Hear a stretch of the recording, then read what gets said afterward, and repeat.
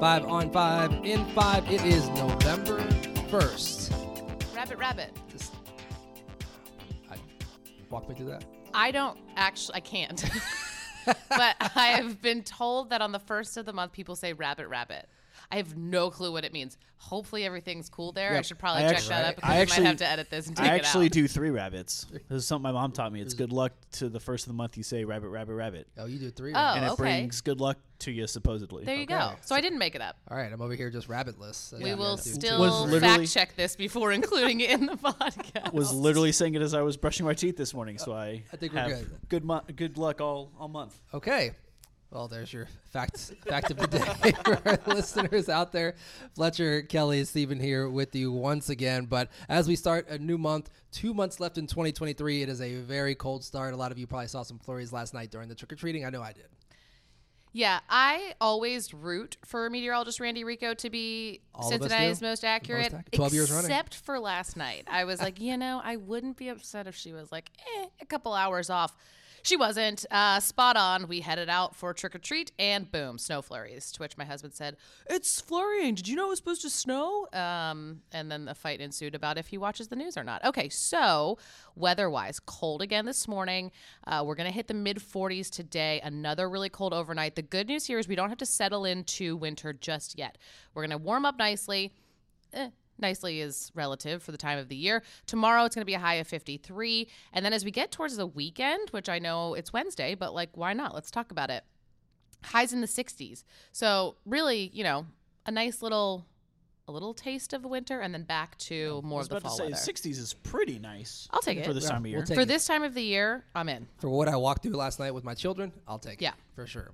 All right, that is the weather forecast, of course, brought to you by our wonderful meteorologist, Randy Rico. Time to get to the headlines, 5 on 5 in 5. You know the rules, 5 stories on Channel 5 in 5 minutes. Fletcher, our first headline. Yes, our first headline, a very breaking situation, so things might change by the time you're listening to this, but as of 7:39 a.m., officials say 2 men are trapped after the collapse of an idled coal production plant in eastern Kentucky, Martin County to be specific. Yes, this is very close to the West Virginia state line. Rescue crews have been in touch with one of the men, and they have been able to find a way to provide aid, but they're unable to get to him or the other man. And we also don't know the condition of either of these two people. So just after 6 a.m., Kentucky Governor Andy Beshear signed an executive order declaring a state of emergency in the county to help mobilize state resources.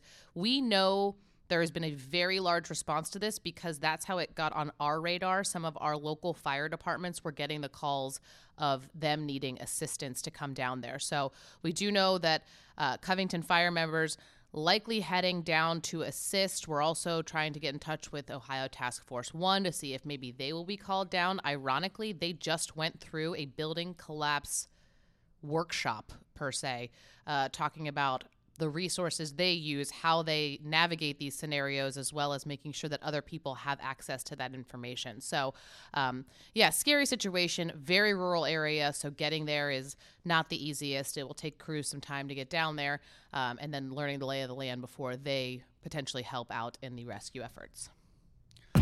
Our second story this morning, much closer to home, a bit of a violent morning. Thankfully, no deaths have been reported yet, but police in Cincinnati are investigating a pair of overnight shootings, Stephen. Yeah, we'll start with the first one in Coreyville around 2 a.m. So this was it was Halloween yesterday, so I'm sure there was probably lots of students in costumes, wrapping up for the evening. But shots were fired around 2 a.m. near the dive bar. Police say a 22-year-old man was grazed in the head, taken to a hospital, expected to be okay. Good news there. But UC police, they sent out a shelter-in-place alert to let all the students know something happened. Just bear down. Let us get through this. Right now, the suspect, really no details. They're looking for somebody in a hoodie, which gives us next to no information. But then in Carthage, police are investigating a reported shooting at a gas station at North Bend Road. That happened just after midnight. We did see police investigating, but no details on that. But unfortunately, 2 separate shootings happening overnight in our city. Yep. And as we get more information, as always, we will update you. If it's on air, it'll be on air, but it's always online at WLWT.com.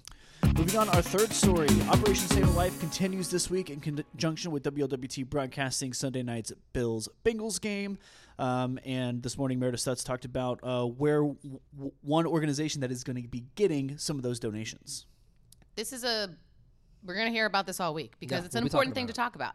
The Red Cross has selected 5 organizations to receive the funding for training classes through Operation Save a Life, and that includes the Northern Kentucky Community Action Commission.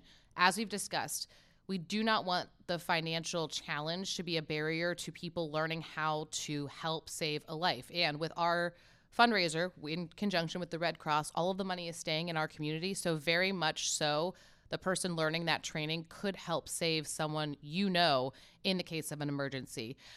Yes, definitely going to be an emotional Bengals-Bills game as we get closer to Sunday night. I'm sure we'll start to hear more and more about those stories. But the Northern Kentucky Community Action Commission plans to host the Red Cross taught classes through its 26 locations once that funding is secured. So again, if you're able to donate, even a few dollars, $5 makes a difference. Head to our website, WLWT.com, our mobile app. All of that will take you to the donation site to help us provide this money for life-saving treatment. And you're going to hear really important stories through the week, too. Absolutely. Jatera McGee went all the way to Boston to the AED manufacturer, the same one that saved Damar Hamlin's life, talked to them about the nonstop calls they're getting for AEDs. So that'll be tonight at 6 on WLWT. Make sure you tune into that. And, of course, it'll be posted to WLWT.com once it airs. And the story to find, where to donate, and everything on the website is super easy to look for, so you don't have to do much searching. Just head to the website, and you'll be able to see it without much of an issue. Our fourth story this morning, a 21-page complaint has been filed against the Archdiocese of Covington, alleging a school administrator and teacher singled out a middle school student based on her race. Yeah, the complaint says a teacher used a racial slur in class and was not punished. The student, an 8th grade girl, possibly had some special needs or a learning disability.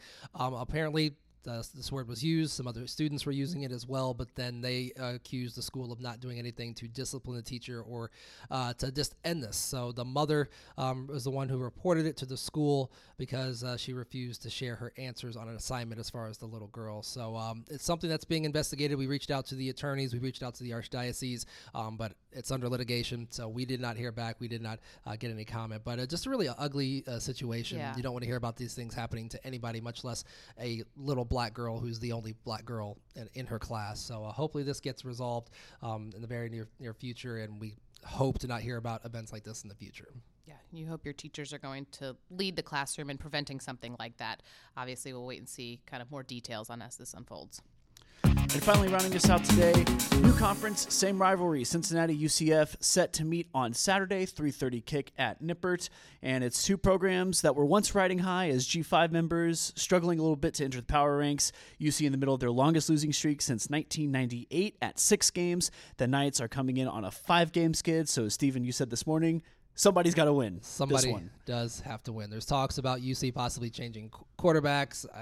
Will that help? We shall see. But it's just UC's in a kind of a little bit of a spiral. They're trying to find their footing. You know, you think about the seniors on the team who've been through such highs in the past couple of years between a college football playoff berth and doing so well in the past couple of seasons to now they're sitting there with 2 wins and really, you know, no oars in the water to row the boat the right direction right now. So we'll see. They're underdogs this weekend.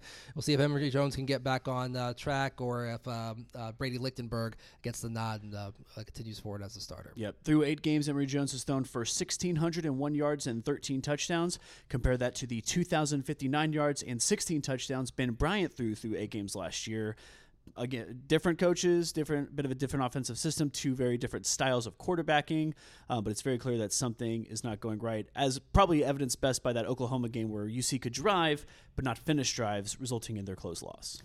Fun fact, I once covered the UCF National Champions Parade in Orlando, Florida. The championship. We'll use that. That's that another in air quotes. conversation for a day, but that is a legitimate championship, and I will stick to that. Oh, okay. I'll agree to that. When you win all your games, celebrate. What else are you supposed to do? I don't think anyone was arguing there. It just was the title. College football was built on claimed national championships for almost a century. Looking at you, Alabama and Notre Dame. It's just reviving an old tradition. Isn't that what college football is all about? Right. Tradition? I set the train on the wrong tracks, and here we go. I want to know, does Penn State have any? Have they claimed any natties that are not so claimed elsewhere? Okay, we'll leave it at that. That's Fletcher. That's Kelly. I'm Steven. We are back tomorrow for 5 on 5 in